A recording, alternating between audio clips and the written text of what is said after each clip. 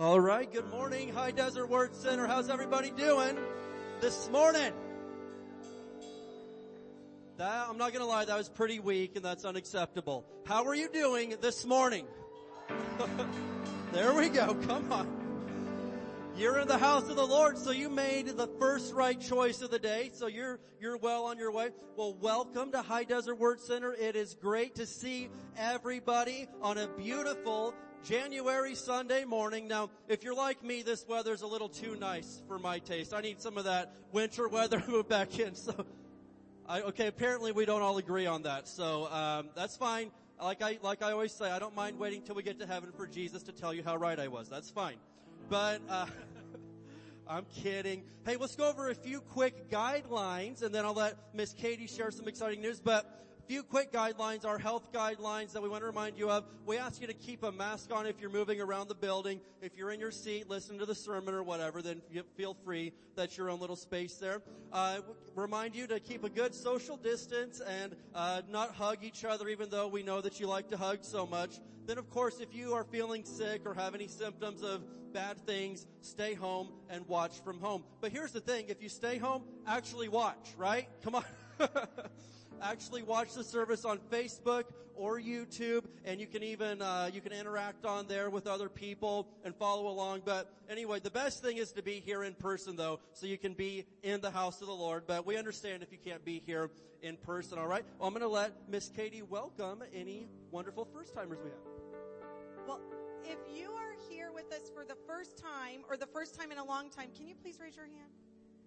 We love you. I'm so glad you're here with us. Miss Desiree in the long black dress is going to come around and give you some information about the church. That way you have some details there. And online family, we love you. We miss you. We expect to see you soon. There is no service tonight, but we know how many of you want Sunday nights back. We hear ya, and we want them too. So that is planning to start in February. So just keep praying in agreement with us that is all smoothed out and that we're able to get that working and going. So hopefully in February, Sunday nights back at 6 o'clock. Oh, and we have, for the first time in a long time, a guest speaker coming in. Reverend Ray Bench will be with us. Yes. He has really invested a lot in here. Each time he comes, he brings the word for sure and makes a major impact on people's lives. So don't forget to make that an appointment in your phone or write it in on your calendar. January 27th. So Wednesday night, January 27th, Reverend Ray Bench will be with us at 7 p.m.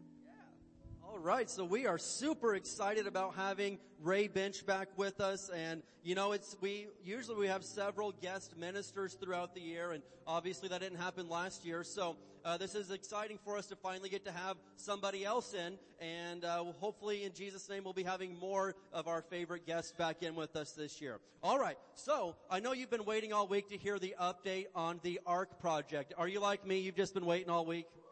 Okay. Well, I'm excited, I'll tell you that much. And so what the ARC project is we are replacing our HVAC units in this building, and it's not because it's just a nice thing to do, it's a need, because just to fill you in if you weren't here last week, our HVAC units, this building it's a pretty big building. It takes 7 units to run this building, and they're 26 years old, and out of the 7, we're down to 2 working. And now, and they're both happen to be on this side. So if you're over there and you're cold, then, sorry for you. But so this side's warm and that side's usually cold. But what we're doing is we are replacing 3 of the units immediately, right now. We're replacing 3 and we'll do the next 3 a little bit down the road. And so what it is go ahead, Maylee, and put those on the screen for me if you could to give you a little bit of an update about where we are. Right now, we're breaking it into 2 phases. We are in phase 1 at this moment. And so the total cost is $30,000 for phase 1. And what we have so far, currently, that's actually come in is $19,375.39. That's awesome. And we got a great head start on it because of the great giving last year. We already had started with, I think, $13,500. And so technically we still need $10,624.61. Now, the next slide, please, Maylee. We have a lot of people that made pledges last week. And if everybody follows through on their pledges, what we actually only need is $5,249.61. That's really, really good. Because again, I'm just going to say it. We're going to refuse to go get a loan to do work on God's house. God doesn't need Egypt to pay for his ark. And you agree with me or not agree with me, but we're doing this. We're paying the straight cash for it. We will not be bound to anybody, owe anybody anything. And we're going to have, in the middle of a pandemic, in the middle of, it's bad for churches right now, this church is going to have brand new HVAC, and we're going to be able to reach people for Jesus Christ and bring them in to the ark. That's what we're talking about, because when Noah knew there was a flood coming, and believe me, you'll hear me in a few minutes, there's a flood coming, brothers. There's a flood coming, sisters. But Noah saw that, and God talked to him about it, and he started building an ark, a place of safety, a place of refuge for anybody that would get on. And that's what we're doing here. We have an ark of safety, a place of refuge for people to get on and hear the gospel and get out of the flood that's coming. And I believe that with all of my heart. So thank you, church family, for how far we are. Amen. And so I know if you weren't here last week, a lot of people said, hey, you know what? I know I can give $1,000. I know I could give $500. And I'm not asking anybody to raise their hands, but if God's speaking to your heart, and this is your church, and you're blessed at the moment, all right? I'm not asking you to do something you don't have, but if you're blessed at the moment and you've got a little extra, I ask that go ahead and help us out to get this done for our church family and for the community of Barstow, because this place is staying open, and we're getting the gospel out there in the name of Jesus. Amen? Now, the ushers do have some little pledge cards back there on the table back there. If you want to get a pledge card and just pray over it and say, you know what, I need a week to pray about this and see what I can do, that's fine. Pray over it. Or if you want to write an amount down and put it in the offering, that's fine. Or if you just want to straight up go ahead and give what God's laid on your heart today, let's get this done. I'm ready to call that company and say, boys, load up the trucks and head to Barstow. We're doing this thing right now. All right? And if you're going to give online, in fact, a lot of people gave online that are just watching over the internet. If you want to give online, you can go to HDWC.org, and under the tab that says Building and Maintenance, you would select that tab. But we're getting this done. The devil's not shutting this place down, and the devil is not slowing the gospel down. In Barstow, or from High Desert Word Center, we're doing our part, and we're going to heaven, but we're taking as many people with us as we can possibly take, because I'm not showing up empty-handed. I want a whole crowd of people with me. Are you the same way? Amen. All right. Very good. And so, again, if everybody, follows through on their pledges, we only need $5,249, and we're paying straight cash for 3 brand new HVAC units. This summer, when it's hot outside, you're going to come in here with a winter coat. We're setting those AC units as low as they'll go, and we're going to keep it nicely cold. Amen. But who's excited about what God's doing right now? Amen. There's people everywhere that feel down, but we're excited because the Lord is doing a great work in Barstow and at High Desert Word Center and amongst the body of Christ. This is a great time to be alive. Amen. I'm going to have Mrs. Pastor go ahead and come on up, and she's going to help us out with our Sunday morning tithes and offerings. So what time is it? Happy time. It is happy time, and we are cheerful givers. Amen. Amen. Well, good morning, everybody. Just a little word of exhortation here. Never put your offering in place of your tithe money. Your offering is always above your tithe. So, if you're bringing your tithe and stuff like that, do not designate your tithe money to high vac or missions or anything else. Your tithes. Your offering is above that. So just make sure you don't do that, because if you do that, then it takes away from the general fund, and then some bill doesn't get paid. So you can't do that, okay? Everybody understand that? Okay, so I'm going to talk about missions today as well as regular tithes and offerings. So if you need an envelope, raise your hand real high. The ushers will give you an envelope. If you need 2 envelopes or 3 envelopes, whatever you do, make sure that you mark your envelopes plainly. This is my tithe and regular offering. This is my high vac offering. This is my missions offering. That way they don't get mixed up in the office, in the accounting room. Because if you don't mark it, it goes automatically into the general fund, okay? All right, well, I want to give you a verse today. It's in 2 Corinthians. This is an offering verse. You know, when you're in the Word, you know, there's tithing scriptures, there's offering scriptures, there's scriptures about alms and stuff like that. So this is an offering scripture, and it's in 2 Corinthians, starting at chapter 9, verse 9. But this I say, he who sows sparingly, and this is talking about offerings, will also reap sparingly, and he who sows bountifully will also reap bountifully. So let each one give as he purposes in his heart. So when you're giving an offering, it's because it's something that you decide. Not grudgingly or of necessity, for God loves a cheerful giver. And God is able to make all grace abound towards you, that you always, having all sufficiency in all things, may have an abundance for every good work. As it is written, he has dispersed abroad. He has given to the poor. His righteousness endures forever. And I want to tell you something else too. If you have a desire to give into the high vac fund or the missions offering or special offerings that we take up, but you feel like you don't have the money, ask the Lord for seed. Say, Father, I want to sow into this, but I don't have the seed. I pray, Lord, that you give me seed. And then you watch somewhere or another, you're going to find some money somewhere. Somebody's going to send you a check out of the blue. Something's going to happen. And then the Lord's going to say, this is your seed. It's not feed. Don't eat it. It's your seed. And then you sow it into whatever it was that you asked the Lord the money for. Do you understand? And then you can reap a harvest on what your offering is. You never do on a tithe, but your offering is what you reap your harvest on, okay? I want to highlight Pacific Justice Institute today. And love this organization. This is one of the organizations that High Desert Word Center supports on a monthly basis. And in fact, we have doubled our giving to them for 2021 because of what they've done. And they, you know, we get these huge letters from them, and I'll post it on the missions board over there. But I just wanted to read some of the stuff that they have done this year. Remarkable. Pacific Justice Institute is a legal organization that takes cases pro bono for Christian events.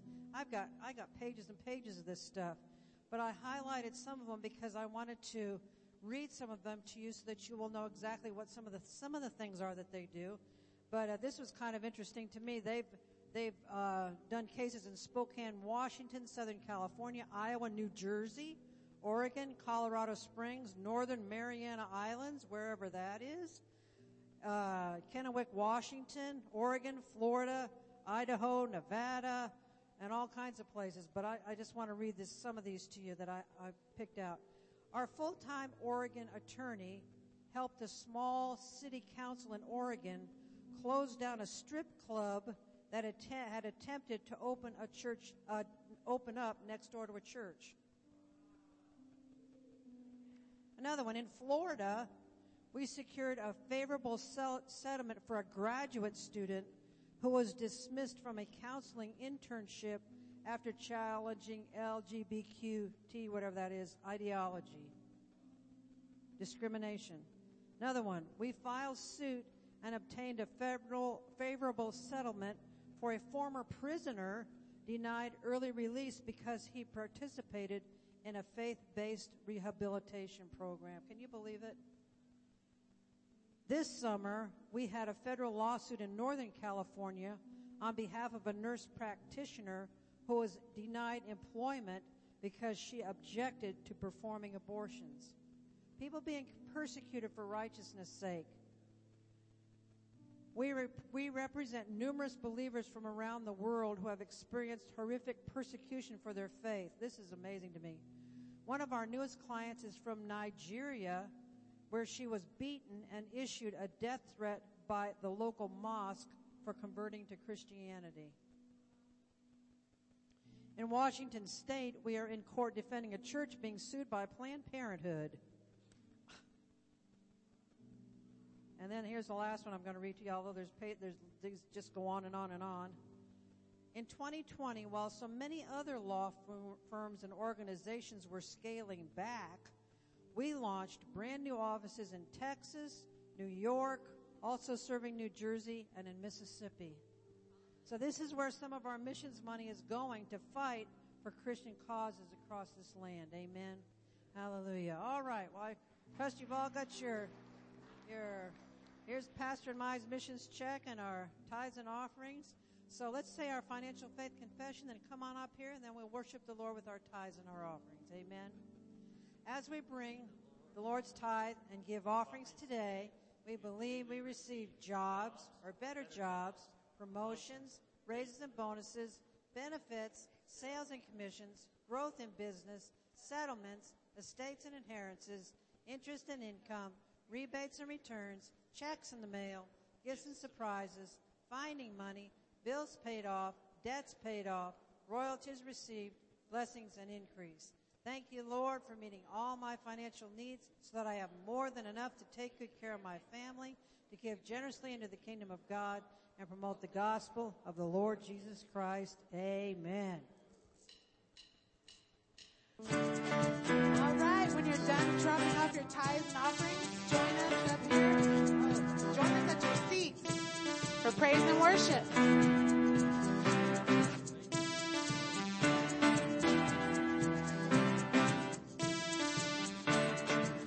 We're rising up from the ashes, no longer bound by chains.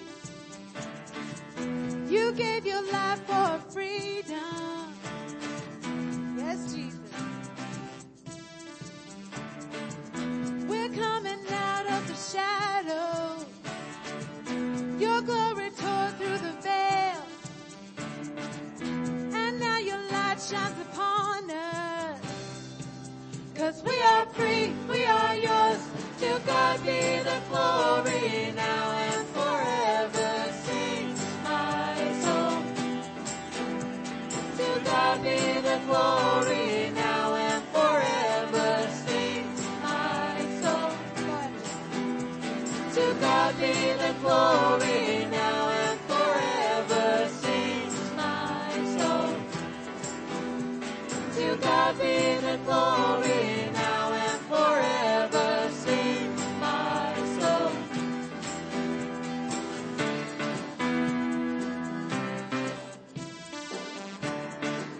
We have been washed in the river.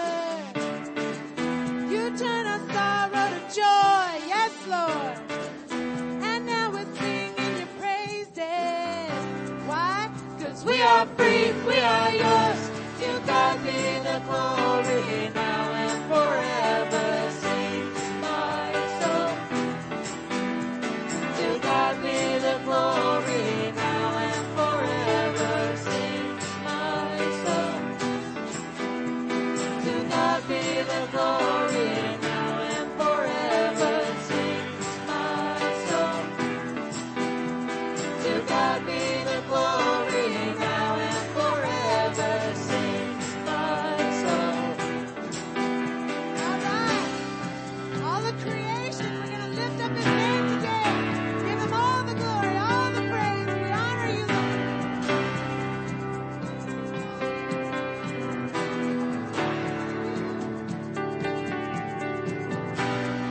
All of creation, lift up His name. To God be the glory. To God be the glory. All of creation, lift up His name. To God be the glory. To God be the glory. All of creation, lift up His name. To God be the glory. To God be the glory. All of creation, lift up His name. To God be the glory. To God be the glory now and forever. Sings my soul. Hallelujah.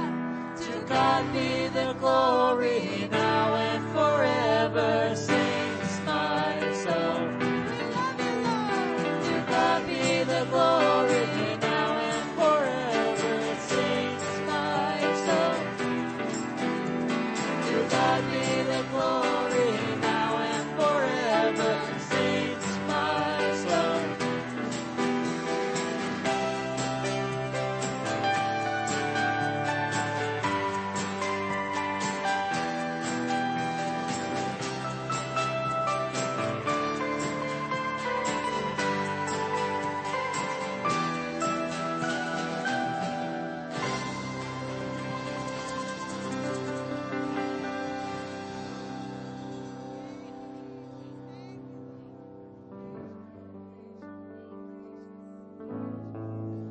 This morning we want to teach you all a new song. And so before we do, I just want you to sing this along with us so you can kind of get how it goes. And it goes, great is your faithfulness to me. Sing that again. Great is your faithfulness to From the rising.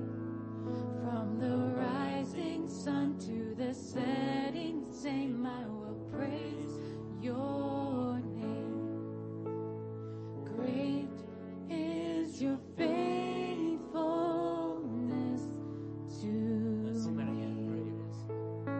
Great is your faithfulness to me. Great is your faithfulness to me. From the rising sun to the setting same, I will praise your name.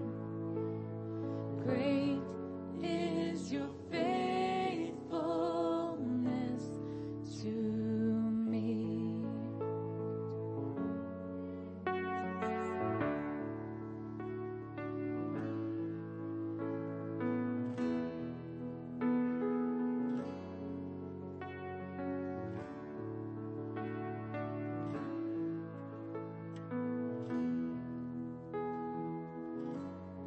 God of Abraham, you're the God of covenant and of faithful promises. Time and time again, you have proven you'll do just what you said. Though the storms may come and the winds may blow, I'll remain steadfast. And let my heart learn when you speak a word, it will come to pass. Great is your faithfulness to me. Great is your faithfulness to me. From the rising sun to the setting same, I will praise your name. Great is your faithfulness to me.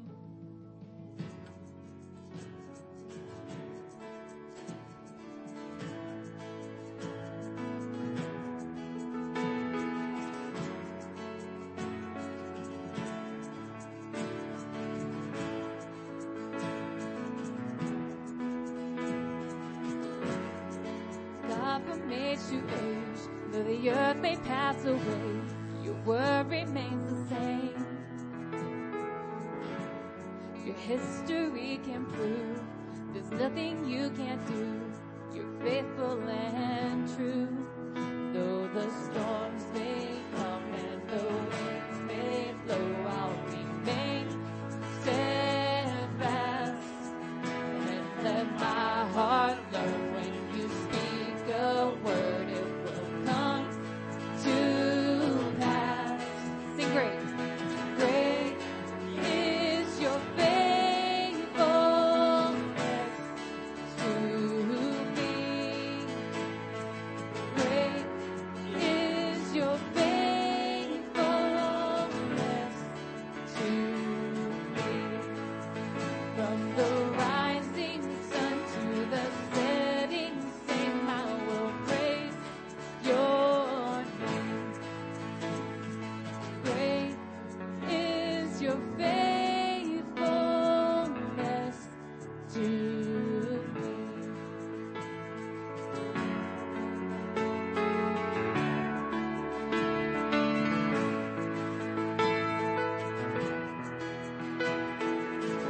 We're going to sing God of age to age again.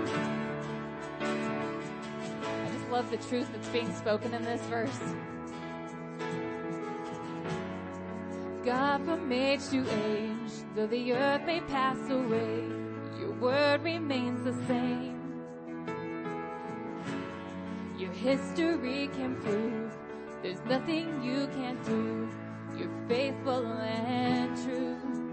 Though the storms may come and the winds may blow, I'll remain steadfast and let my heart know when you speak a word, it will come to pass. Great is your faithfulness to me. Great is your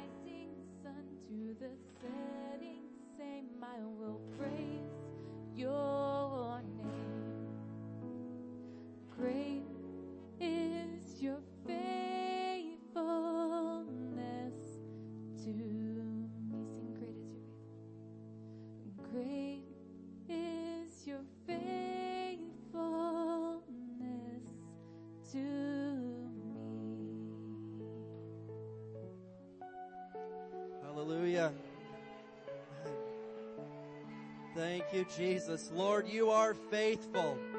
God, so many things have changed around us, but you haven't changed, Lord. You're the exact same. You are faithful. You never leave us. You never forsake us, God. You stick with us when everybody else abandons us, Lord. You are faithful, and we praise your name for that today, God. I was thinking of a verse as I was standing down there, Hebrews 13:8, and man, this world's changing by the minute, okay? You know, I was just looking back at January of last year. None of us had any idea the world would be this different of a place within 12 months' time. I mean, the disease and everything else going on, and some of the other stuff coming down the pike. But praise the Lord, a lot's changed, but one thing has not changed. Jesus Christ is the same yesterday, today, and forever. He's not changing. He doesn't need to change.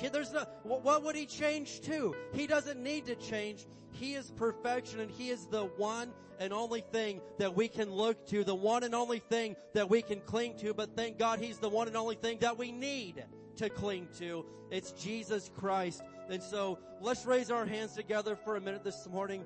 And Lord, we do say, we do declare, we do sing out your praise today, that great is your faithfulness to us, God. Even if we haven't been faithful to you, you still have remained faithful to us. God, forgive us for the times that we haven't been faithful. Forgive us for the times that maybe we've walked away from you, but you were still standing right there waiting on us to come back. Lord, we love you.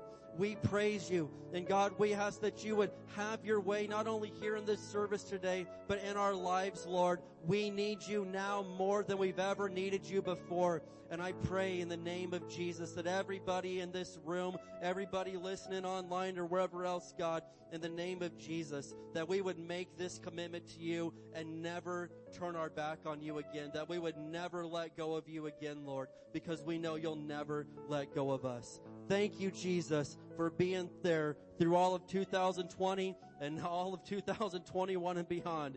You're there and you're faithful. We love you, Lord.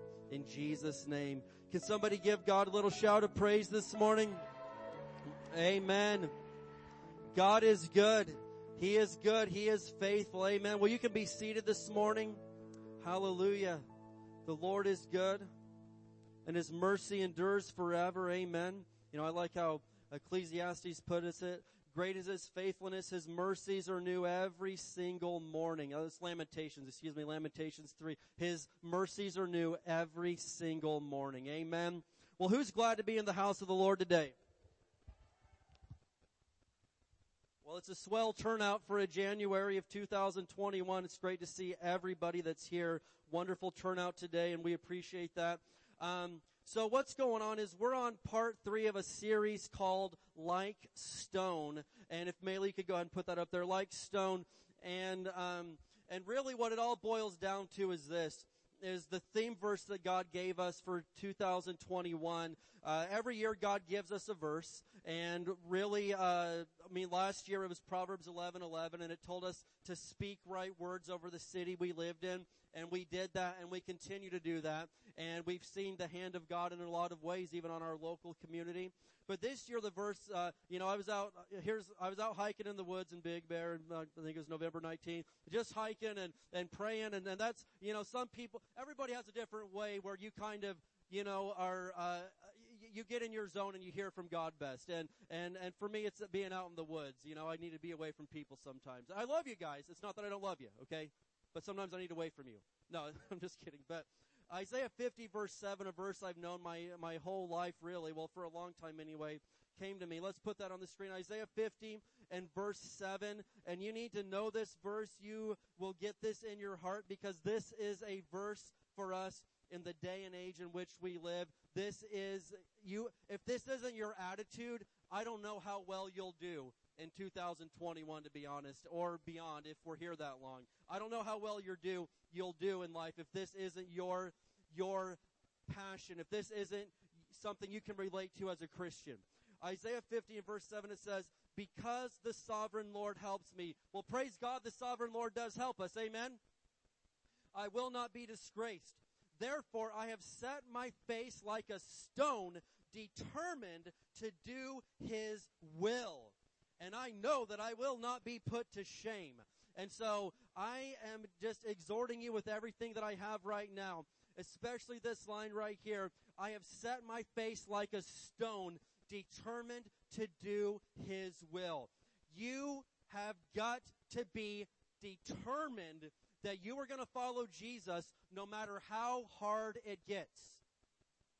No matter how easy it is. And sometimes there's more danger in things being easy than there is in things being hard, because when things are hard, people all of a sudden run to Jesus. And when things are easy, like, I don't feel any pressure right now. I think I could just, back off a little bit. And that's a dangerous spot to be in. But listen, we've been comfortable. We've been it's been pretty easy, honestly, for a very long time for Christians in America and in a lot of other places. And according to Scripture, man, it may not always be that easy. You may start to feel the heat a little bit as we get closer and closer to Jesus coming back. But the good news is, because the sovereign Lord helps me, I will not be disgraced. Therefore, I am determining to set my face like a stone, determined to do his will, and I know that I will not be put to shame. I will have no regrets when I die that I stuck with Jesus all the way to the end. I will never regret it. I don't doubt it one bit that when I'm in heaven, I'm not going to look back and say, man, I wish I wouldn't have taken Jesus so seriously. I could have relaxed a whole lot more than I did. Nobody will speak those words in heaven, but there's a whole lot of people that when it all comes down to the end, they're going to say, my God, I wish I would have taken that more serious. Yeah, I died with a whole lot of money, but my family is a wreck. I died with I accomplished everything on my bucket list, but here I am, and I'm not in heaven. What a scary thought to think of. And so, my focus today, what I've been doing is breaking down this one verse into different segments each week. And so the first week we looked at how the sovereign Lord helps us. The last week we looked at not being disgraced. And then this week I'm going to look at this next line. Therefore I have set my face like a stone, determined to do his will. All right, and this is the main heart of everything that I've been really looking at for this whole series. But there's some stuff I got to show you today. And so let's pray, and then we're going to get into the Word of God. And I believe if you'll open your heart, God will speak to you. Now, if you just stay closed up, you're not going to hear much today. But if you'll open up, God will change your life from his Word. Not because I got something to say, but because God's got something to say. Let's pray. Father, in the name of Jesus, I thank you, Lord, that we are gathered in your name, God. We didn't come to gather just because it's something to do or because it's a fun thing to get out of the house. We gathered in your name today, God, because we need you, and we know that we need you, God. We cannot do this alone. We don't have the strength to do this alone, but we know that we need you. And I pray today that you will speak to us. You'll show us things from your word that we need to see. And God, if we've been wrong on something, hey, correct us. We don't want to be wrong anymore. We want to be right with you. And so, Lord, have your way through your word today in the name of Jesus. Everybody said?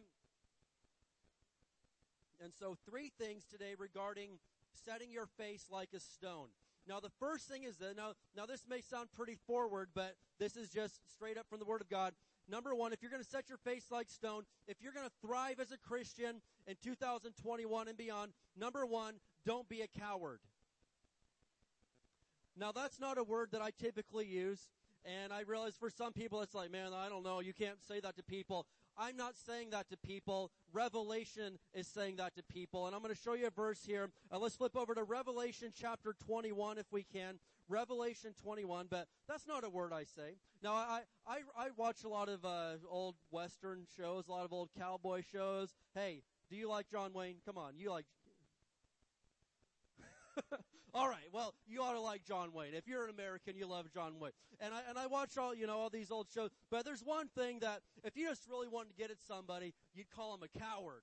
He's a yellow belly coward. He's a, and I mean, nobody wants to be called a coward, but technically, that's a Bible word. That's not just some word that people throw out there. And I don't feel like calling somebody a coward, but if the shoe fits, then I guess you got to wear it. So Revelation 21, and we're going to look here at verse 8, and I'm just saying today's going to be a very straightforward word from God. My main thing that I like to do in life is encourage people. I like to make people feel really good, and because I like that. I like to be encouraged and feel really good. And then there's also a time where you just got to be flat out with people and tell them the straight up truth that, hey, you better get serious about God because things are changing.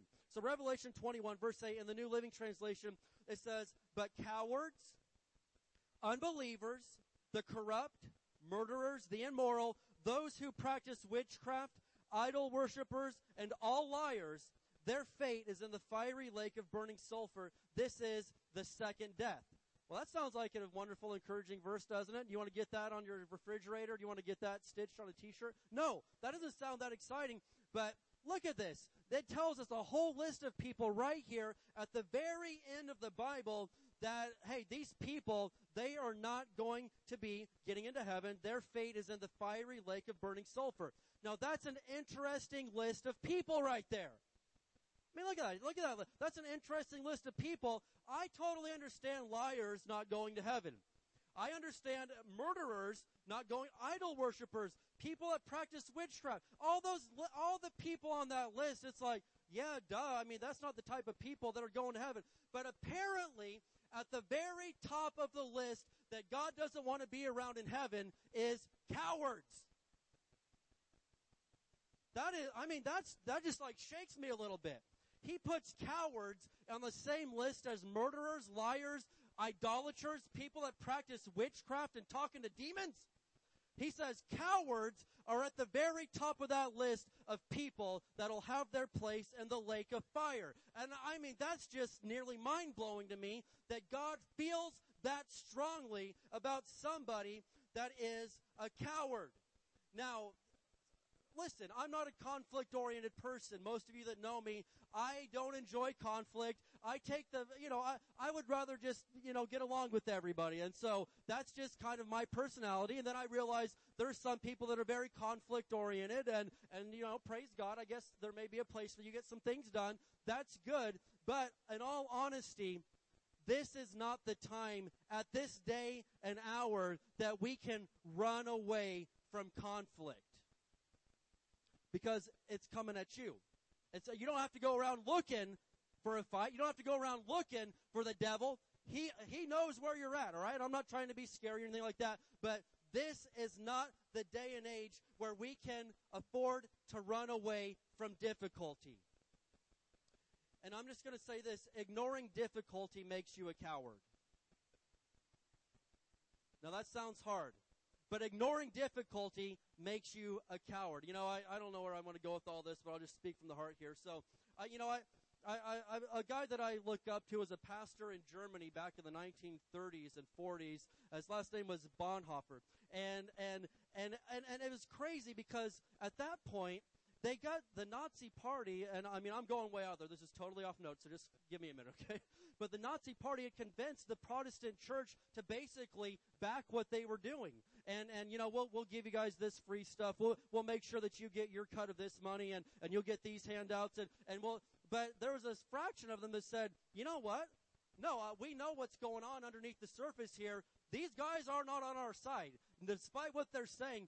And this Bonhoeffer guy was one of them, and he had the guts to stand up. He paid the price. They got him. But listen, he had the guts to stand up and say, I don't care what anybody says.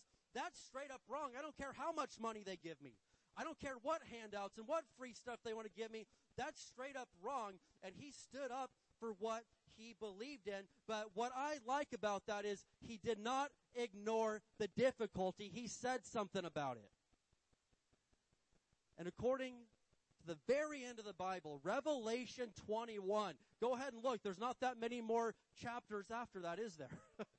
Listen, right at the end, he said, cowards don't have a place in heaven.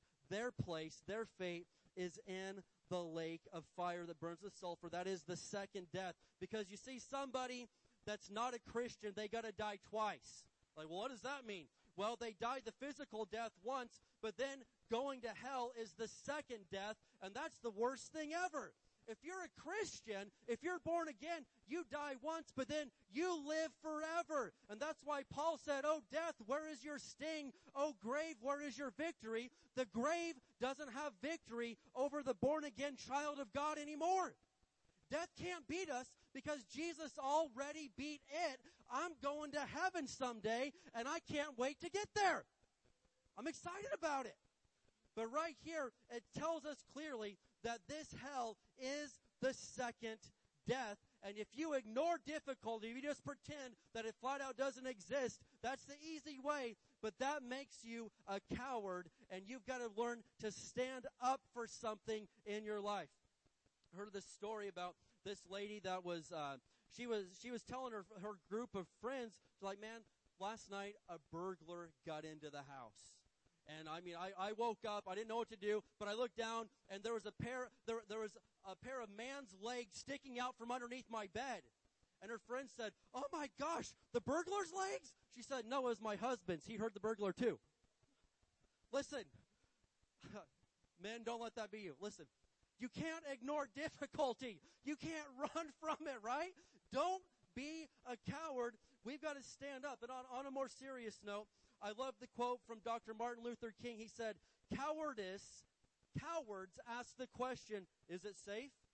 Convenience asks the question, is it sensible? Vanity, this is our day and age, asks the question, is it popular? But conscience asks the question, is it right? And there comes a time when one must take a position that is neither safe, nor convenient, nor popular, but one must take it because it is right. Well, what's the right position? Whatever the Bible says is right is the right position. Nothing else. I don't care, man, if it's popular or not.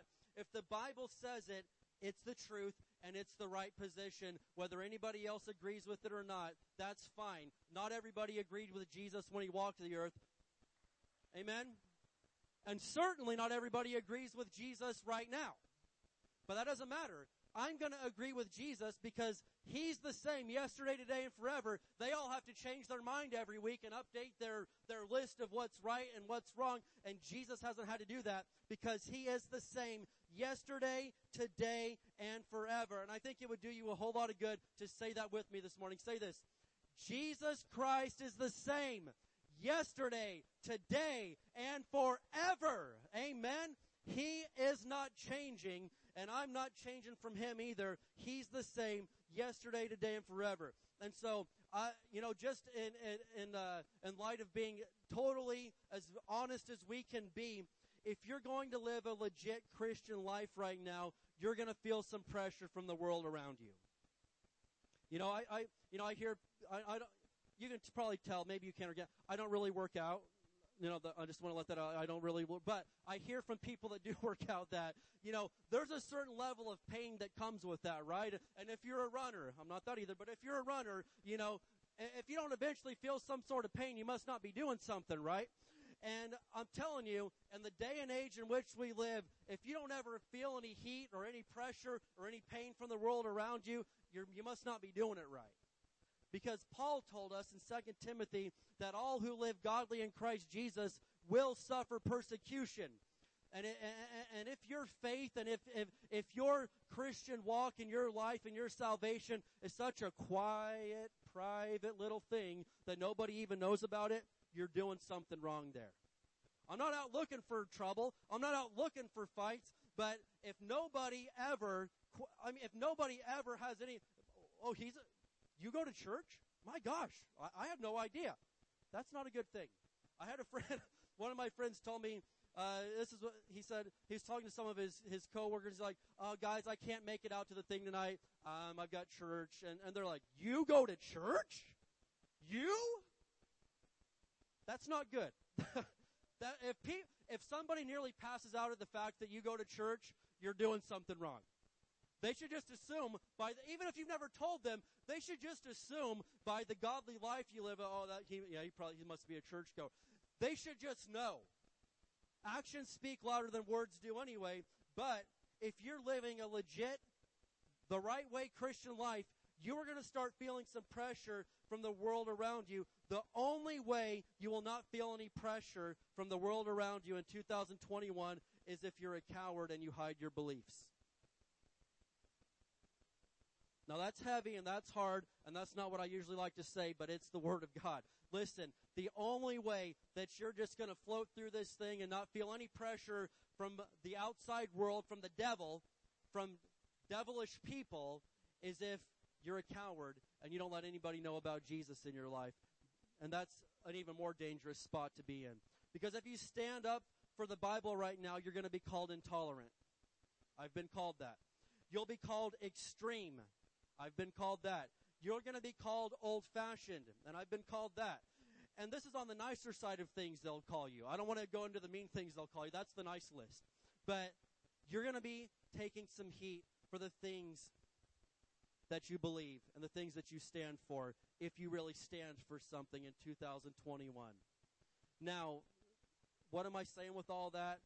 That's why right now, at the beginning of the year, you're going to have to start making some decisions. Am I going to stand up?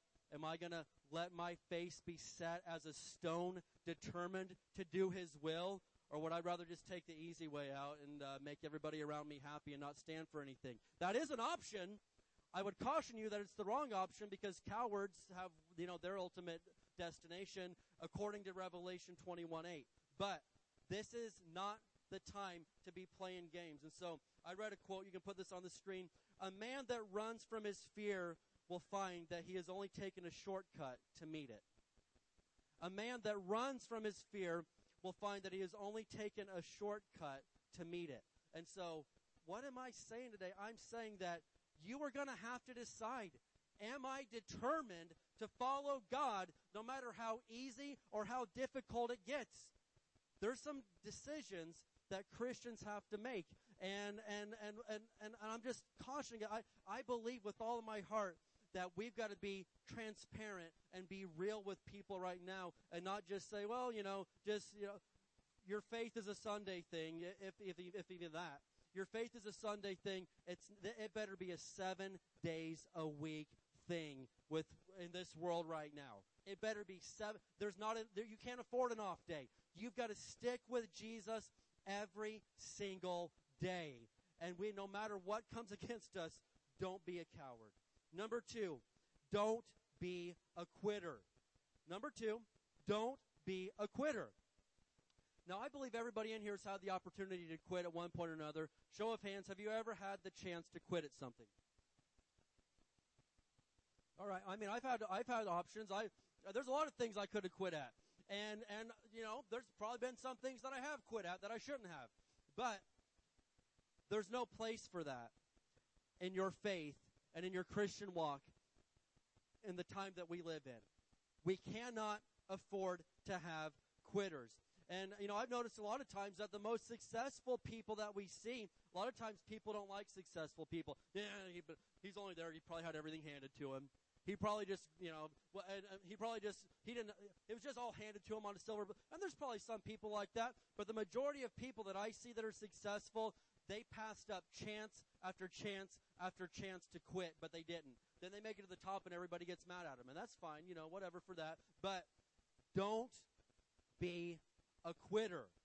You cannot afford to quit right now. And it's one thing to talk about being a quitter in the business world or the sports world or the political world. Man, that stuff's junk. That's nonsense. What I'm talking about is don't be a spiritual quitter. I don't want to be a quitter in business or anything else, but listen to me. There's a lot of spiritual quitters. Well, it's getting hard.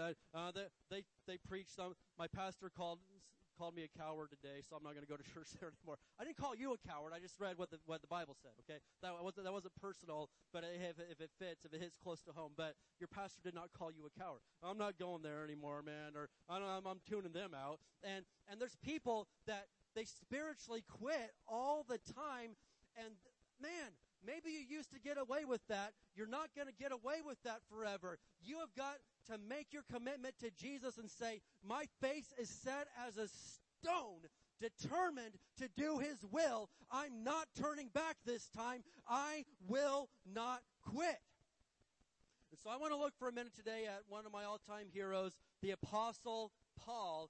He's one of the most important people in all the Bible, and for good reason. And we all know who he is, though, because he didn't quit. He had chance after chance after chance to quit. And people thought he was crazy. There's people like, man, this preaching thing isn't your thing. You need to go find something else to do because you keep getting beat up. You keep getting thrown out of places. This obviously isn't your thing. And I've determined that I can't always base whether I'm in the will of God or not by how nice everybody else treats me.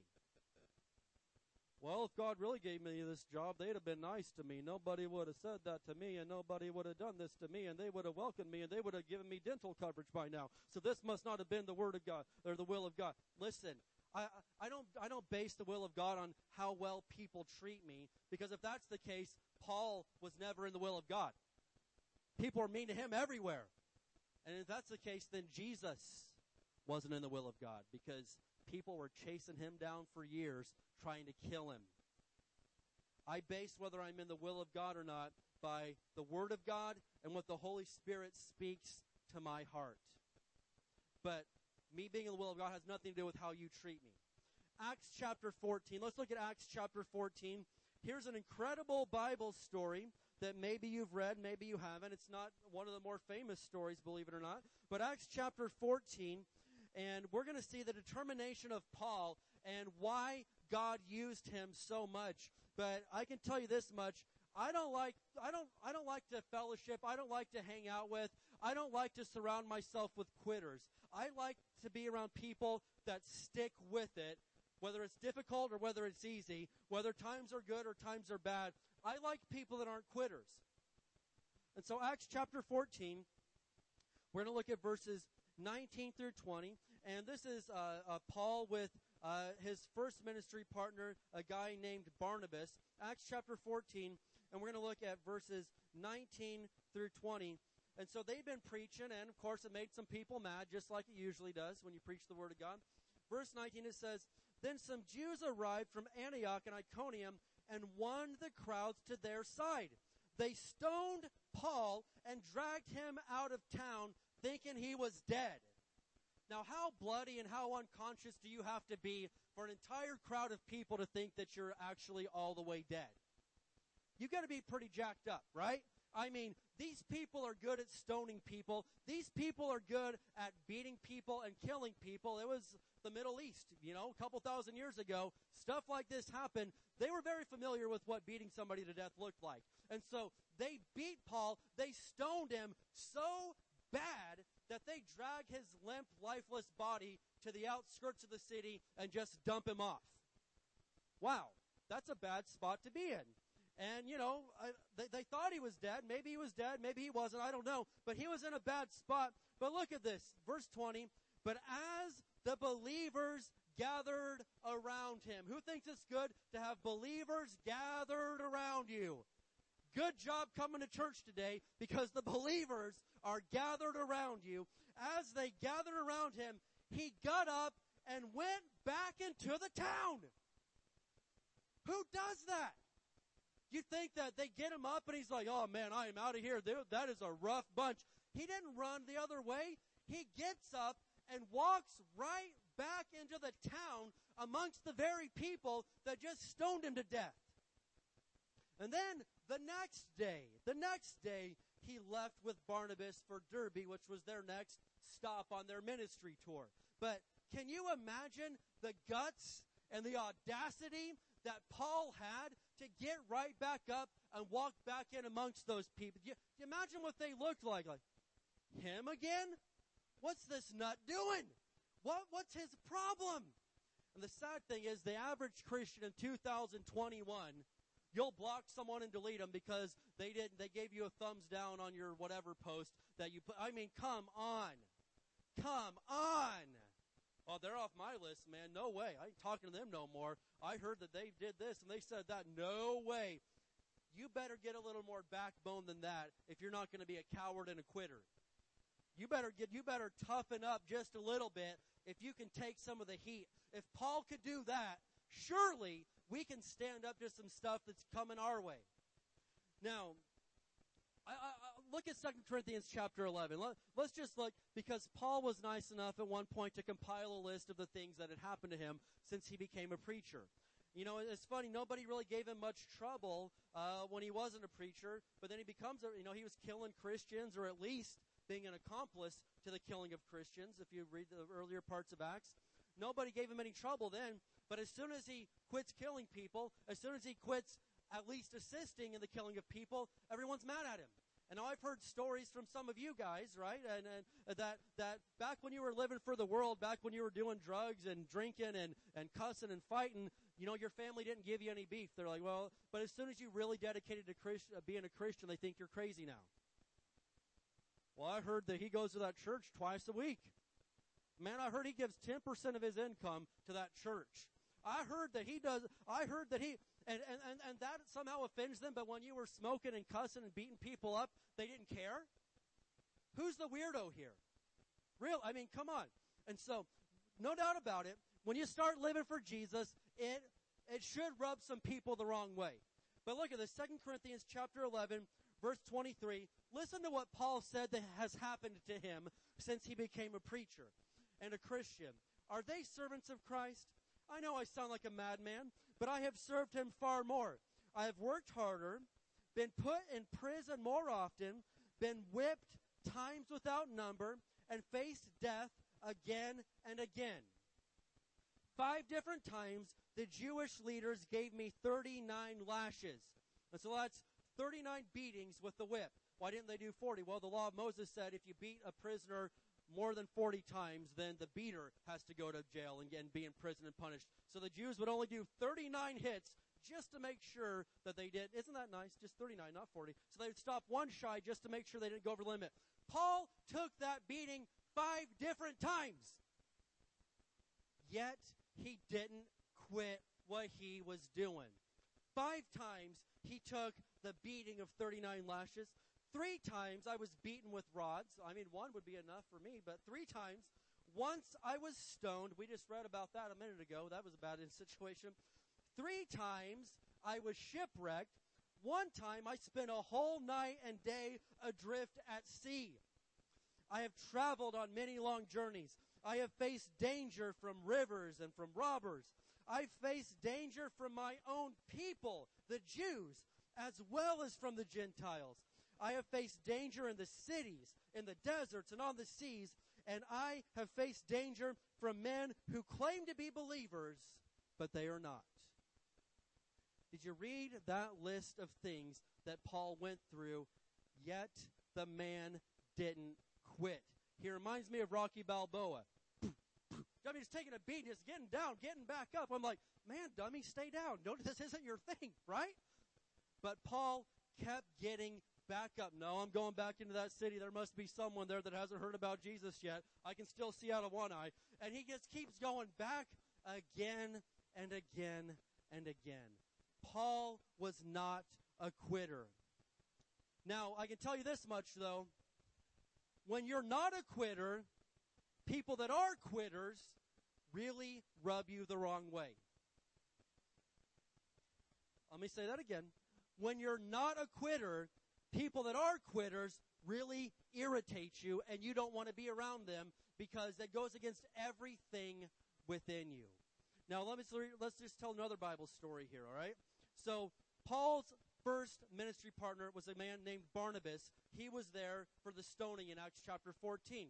And so they get into ministry together. They're going from city to city, establishing new churches and spreading the gospel all over the empire right there.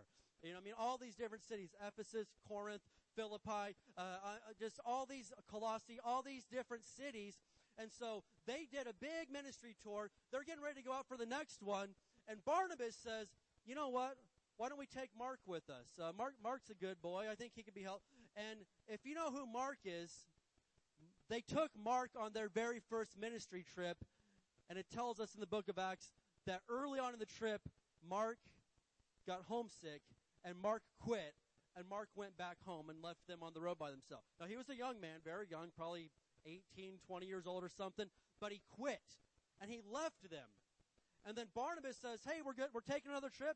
I'll go get Mark. And Paul says, no. I am not, you can read this, it's at the end of Acts chapter 15, read it on your own time. But Paul says, he's a quitter. I'm not taking him with us again. You kidding me? And Barnabas says, no, we're going to give him a second chance. He's going with us. I want him to go. Paul and Barnabas got into such a disagreement on this that they split ways. Paul says, you know what, you just go do your thing. I'm going to go a different way. Paul selects another partner named Silas, and that's his new ministry partner, and Barnabas gets somebody else. But it all happened because Paul could not stand the thought of taking somebody with him that quit on him the first time. He couldn't stand quitters. And I mean, that's kind of a sad story, but the good news for quitters is this. You don't have to stay being a quitter. Because little Mark grew up, and Mark wrote the Gospel of Mark. Mark didn't stay a quitter. Mark moved to Alexandria, Egypt, and founded the church in Alexandria, the Church of Alexandria. And once again, the local people decided they didn't want Christianity in Egypt. They decided, we don't want any of that nonsense over here.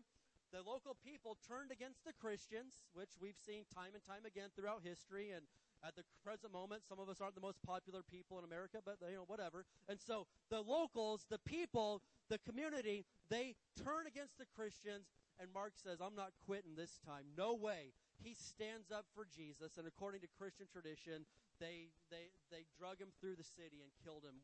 I'm not going to go into all the detail, but they killed him that way. And that's how Mark died. Mark died standing up for his faith. He was no longer a quitter. And in fact, one of the most beautiful scenes in the New Testament that we see is at the very end of 2 Timothy. 2 Timothy chapter 4, it's the very last words that we have from the Apostle Paul. He's like, guys, I know that I'm dying soon. The time of my death is at hand. And one of the only people he asked for, in fact, Paul says, when I stood trial in court, nobody showed up to stand with me. I went to court alone, but God was with me. And he thanked God for that. But he said, I'm dying soon. Timothy, could you send Mark to come visit me? Could you send Mark? I want to see Mark. And I'm like, wait a minute. The guy that you split up your entire ministry over because he was a no-good quitter is the very guy that you wanted in your final days of life. And he ended up being a powerful Christian man whose effect is still felt in 2021. Listen, quitters are not, if you're a quitter, I'm sorry, but quitters are not good. But the good news is you don't have to stay a quitter. If you've developed that lifestyle of, man, when the going gets tough, hey, I split. I ain't sticking. If that's you, you don't have to stay that way. You can remain, and God can turn that around in you, and you don't have to be a quitter anymore, just like Mark didn't have to stay a quitter. And the third thing I'm saying is this, all right? We're just keeping it real today. Number one, do not be a coward. If you're going to split now. But if you're going to stand up for Jesus and stick with him, make that decision today and never turn back again, ever. Number two, don't be a quitter.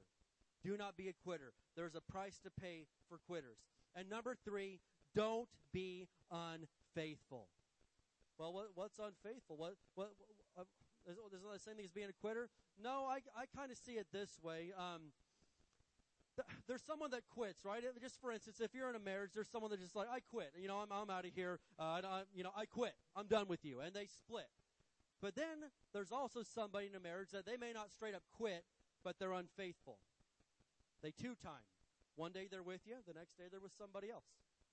One day they're, I love you. You've got all my heart. And then the next day they're not.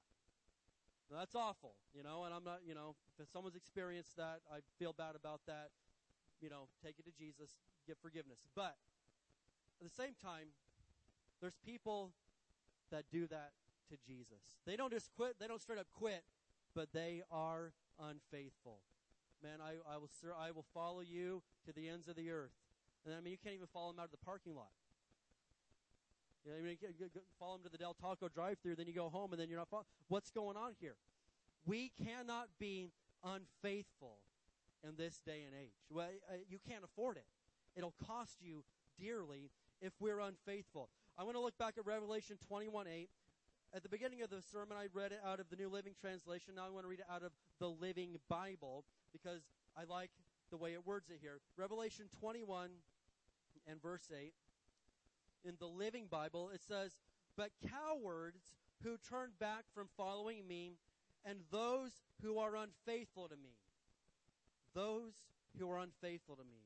And the corrupt and murderers and the immoral and those conversing with demons and idol worshipers and all liars, their doom is in the lake that burns with fire and sulfur. This is the second death. But right there, it tells us cowards and those who are unfaithful. That's not a good spot to be in. That'll cost us more than we ever dreamed it would cost us. And I realize this isn't just the big encouragement, the big boost for your week that but we got to speak some truth right now, because you shall know the truth and the truth shall set you free, according to Jesus in John 8:32. You've got to have truth. You've got to have truth right now. And we found out, especially in the United States, that the state of a lot of things right now is honest to God, because a lot of churches, a lot of preachers and pastors have only told people what they want to hear, and they have not told them the truth. Honest to God. That's a lot of pastors. My pastor, Kenneth Hagin Jr., when I was in college, he said, "Don't you dare get out there and keep feeding sugar taffy to a diabetic congregation." Give those people what they need to hear. And honestly, there's been so many things that none of us want to talk about, because we'll get stuff thrown at us. We'll get smeared. We'll get blasted if we dare touch some of these topics. But the state of a lot of things in America right now, honest to God, is because pastors and Christians were cowards and were sissies and wouldn't talk about it. And I don't go out looking for trouble. I don't go looking for it, praise God. But I'm well aware. I've read the scripture. Like I said the other day, I went ahead and just read the whole thing, cover to cover. Listen to me. I am well aware that all who live godly in Christ Jesus will suffer persecution. I had another pastor call me, and you're gonna keep your doors open. One of my friends just got a letter that said this and said that they're going to arrest you. I said, listen, I made up my mind 9 months ago. I'm going to do what Jesus said to do. If that means I go to jail, then I go to jail. But I ain't closing this thing down. We're going to preach the word of God, no matter what anybody thinks. I don't need the governor's stamp of approval. I don't need the president's stamp of approval. Listen, we're going to do what the word of God said. And I'm fully aware going into this thing, I am fully aware in 2021, the potential risk of going out there and preaching, the potential risk of praying for people, praying for the sick, anointing people, showing up at hospitals. I am aware. I have weighed the risk, and I am fully aware, and I'm okay with it. If I had to go to jail for Jesus, I would go to jail for Jesus, because Jesus went to the cross for me. I would do that. And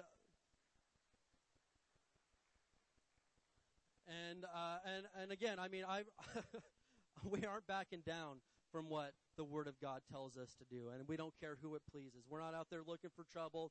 But I am aware that, praise God, there's some people that don't like what we're doing, and that's all right, because Jesus likes what we're doing. Revelation chapter 2, verses 10 and 11. Revelation 2, verses 10 and 11. This is my final spot today. Revelation 2, verses 10 and 11. Who's glad they came today? Who has made up their mind that they will not be a coward? That they will not be a quitter? I'm too far into this. Like I've said before, if the very worst thing that you can do to me is kill me, you can't scare me with heaven. I'm excited about going there, right? I mean, if that's the very worst thing, that's the worst thing they can do to you. They can't send you to hell, but we do get to go to heaven someday. Revelation 2, and we're looking at verses 10 and 11. Now, if you read the beginning of Revelation, in fact, it's ironic that the Apostle John, he was the oldest. He was the only of the 12 disciples that died of natural causes. The other 11, they were murdered or martyred somewhere along the way. John lived into his 90s, which especially back then is a very old age. He was a very healthy man. He took his vitamin C and zinc every day, and he was very, very healthy, right? But so they can't shut him up. He's still preaching. He's still writing letters. And so finally, they're like, you know what? Just put him in isolation. They put him on this island called Patmos. Like, he can't bother anybody out there. And the Lord gives him this vision, and now we know it as the book of Revelation, the final book of the Bible. And in the beginning of the book of Revelation, the Lord gives John 7 different messages, 7 letters for 7 different churches of what was Asia Minor at the time. One of those churches was in a city called Ephesus. Now, as I read these 7 different letters, I'm reading the one out of Ephesus right here. It was specifically to that church, but there is truth and there is power that applies to every single one of us today. These letters weren't only for that church. It applies for all Christians of all time. But Revelation 2, verses 10 and 11, we're talking about not being unfaithful. Don't be afraid of what you're about to suffer. The devil will throw some of you into prison to test you, okay? You'll suffer for 10 days, but if you remain faithful, even when facing death, I will give you the crown of life. If you remain faithful. If you remain faithful. If you remain faithful, even when facing death, I will give you the crown of life. Anyone with ears to hear must listen to the Spirit and understand what he's saying to the churches. Whoever is victorious will not be harmed by the second death. I read that and I'm like, thank you, Jesus. I've got ears to hear. I'm listening to what you're saying, Lord, that if I remain faithful even to death, even until the very end of this thing, if I remain faithful, I will get the crown of life. Now, the book of Revelation talks about different crowns that we get when we get to heaven. Not everybody gets these crowns. Only people that have done what God told them to do out here. But this is one of those crowns. I want to get to heaven, and I want Jesus to judge me and say, here's the crown of life. You remain faithful even when it got super hard down there. And you know what I'm going to do with that crown? I'm not going to put it on my head and strut around heaven and say, hey, look at this. Come on, take a selfie. No, I'm not up there to get that crown for me. When I show up at the marriage supper of the Lamb, the great feast at the very end, I'm not showing up to the party empty-handed. I'm showing up to Jesus, and I want some crowns and some awards that I've received, and I want to lay those down at the feet of Jesus and say, this was for you. I stuck with it for you, Jesus. And now you gave me so much in that world, in that life, I've got something to give you. I want to lay my crowns at the feet of Jesus. I want to bow down and I want to worship him. And that is not going to happen if I'm a coward. That is not going to happen if somebody says, oh, so you're one of those Christians, huh? You're one of those that refuse it. And if you say, well, not really. I mean, I don't know. I don't want to talk about that. If that's you, that's a coward, and that's a quitter, and that's an unfaithful person. Don't be that. Stand up for Jesus. Set your face as a stone, determined to do his will, and you will not be disgraced. You will not be put to shame. You will not regret sticking with Jesus until the very end. It may cost you some friends right now. It could cost you some money right now. It could cost you some comfort right now. But if you'll stand up for Jesus, you ain't going to regret it when you're in heaven worshiping Jesus, when you're in that mansion, when you're dancing down streets of gold, when you're taking fruit from the tree of life, right by the river of life. You won't regret your decision to stand up for Jesus. Now, if you're willing to stand up for Jesus, why don't we do it right now? Stand up with me this morning, amen? And I'm asking everybody to stand up together. Praise God.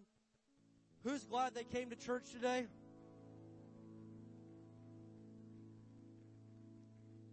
I would just love to tell you that everything's rainbows and ponies. You're going to leave here today and people are going to love you and give you cotton candy and everybody just thinks you're the best. Listen, not everybody thinks you're the best anymore. Not everybody likes what you stand for. Not everybody agrees with what you believe anymore. And that's okay because we already knew about it. We saw it coming. We were fully prepared for this thing if you've been sticking with the Word of God. But I want to take a minute here this morning. Josh, can we sing Turn Your Eyes Upon Jesus? We sing this old hymn a lot, but you need to realize that your eyes better be on Jesus right now. If they're on your money, you're in trouble.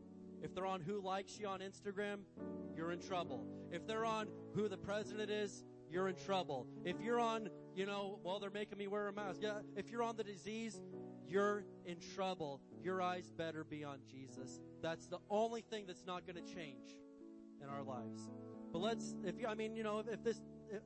you're in with me, if you're in with this whole thing, let's take a minute to sing to Jesus. Tune every distraction out. Just sing to Jesus, just you and him. Turn your eyes upon Jesus. Look full in his wonderful face, and the things of earth will grow strangely dim in the light of his glory and grace. Turn your eyes upon Jesus.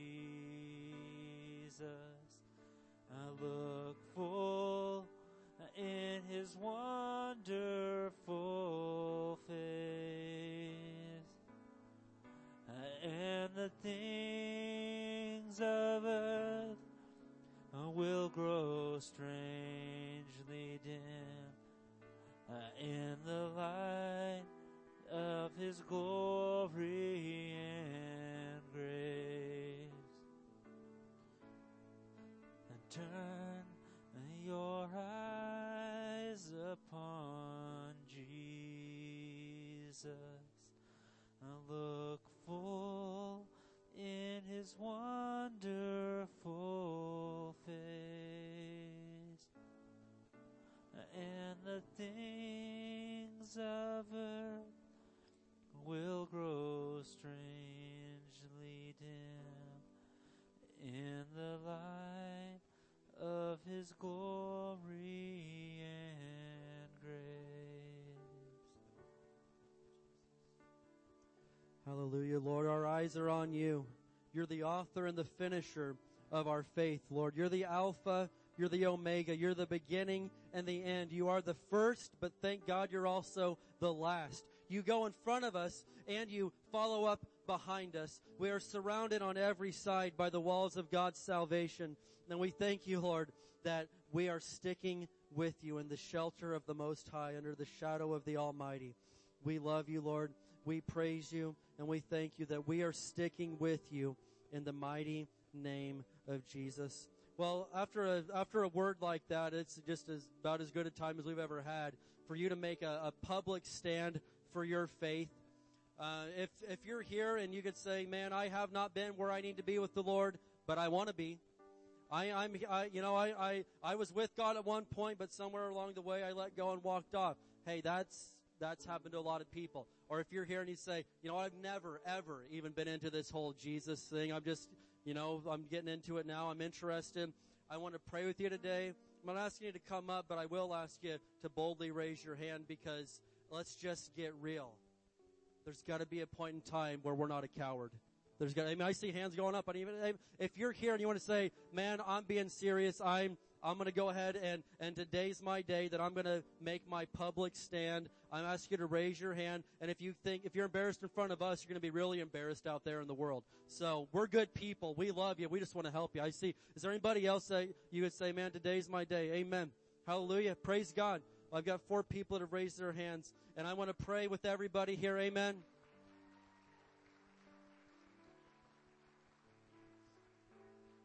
That's important, man. If you can't if you think there's pressure in here, that is nothing like out there. I want to pray with you today. I want everybody to pray this prayer with me. Say this: Father, in Jesus' name, I believe in your Son, Jesus. I believe he died, that he rose again. Jesus, forgive me for anything wrong I've done. Give me the strength to live for you. I'm not turning back. I will not be a coward. I will not be a quitter. I will not be unfaithful. In Jesus' name, amen. Hallelujah. I've got Heather right there in the back with a yellow shirt. Heather, raise your hand real high. If you are interested, I've got a program I've established called Spiritual Personal Trainer. And if you're, because it's one thing to say a prayer here, but listen, the pressure comes on, man. If you want to take the next 30 days, I will hook you up with somebody from the church that will every day text you some Bible verses, text you a devotion, pray with you, talk with you, just help you get on the right track. I will hook you up for the next 30 days with somebody that will stand with you and help you grow in your faith. If you raised your hand and you are interested in that, please see Heather. She will give me your name and phone number. I will hook you up with another Christian from the church that will be your spiritual personal trainer for the next 30 days because you need it. You need it. Amen? You need that. Final order of business. I'm speaking off the cuff yet again. There's a lot of people that want to get baptized right now. I've had people in the church. I've had people from outside the church. I've had phone calls from other people that watch us on the internet. I want baptized. I know things are getting real. I know it's getting heavy out there. I want to get baptized before the next wind of things comes down the tunnel. And I haven't known what to do. I'm like, well, I want to be as safe as I can be and I want to do all that. But I have people begging me to get baptized in the name of the Father, the Son, and the Holy Ghost. And pandemic or not, people need baptized. Jesus told me to do it, whether, there's a worldwide famine or pandemic or not. And so, here I go. This is just right at the moment. Sunday, February 4th, we'll be baptizing people in the tank here, okay?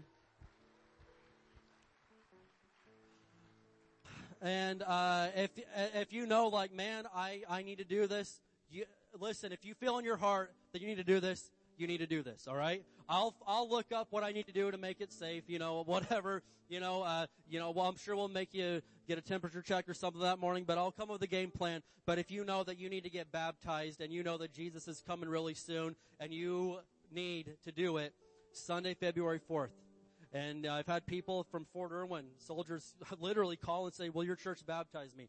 And at the time, I'm like, well, we aren't doing that right now, but we're going to go ahead and make this happen. We have to make this happen. Sunday, February, whatever the first Sunday of February is. I don't know what it is. I said 4th. I just said that. I don't even know if it's the 4th. I don't think it is. But anyway, I think it's the 6th or the 7th or I don't know.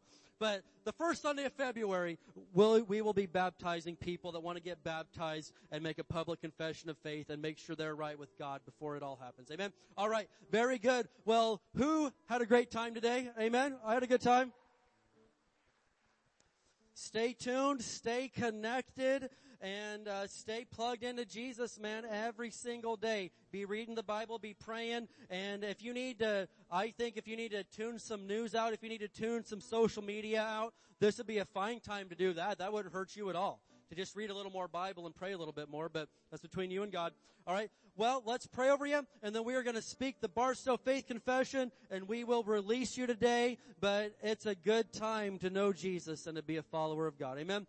Raise your hands. Father, in Jesus' name, Lord, I pray the prayer of faith over every single person here, Lord. Every single person that got up this morning and said, I'm going to go to church. I'm going to go to God's house. Every person that said, I may have to stay home, but I'm going to watch church on the internet. Lord, I pray over these guys in the name of Jesus. Lord, I thank you that your word said that your angels surround and protect us everywhere we go. Lord, I claim that no evil person, no violent person can touch anybody here, Lord. No disease can touch anybody here, Lord. In the name of Jesus, no poverty, no depression, no attacks against their marriage and their children, Lord. We're off limits in the mighty name of Jesus. We speak the peace of God, the protection of God, the blessing of the Lord over every person here that will receive it and will walk with you right now. And most of all, I declare, Lord, right now that we are not going to be cowards. We will stand up for you. We will be faithful even unto death, and we will receive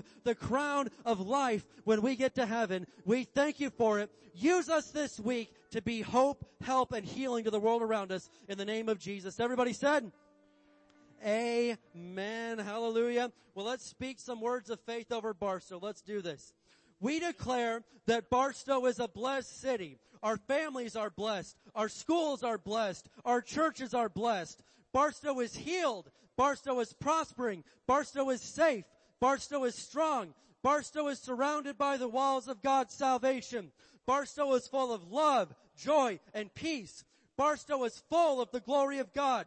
Barstow is coming to Jesus. Barstow is saved. In Jesus' name, amen. Hallelujah. We'll see you Wednesday.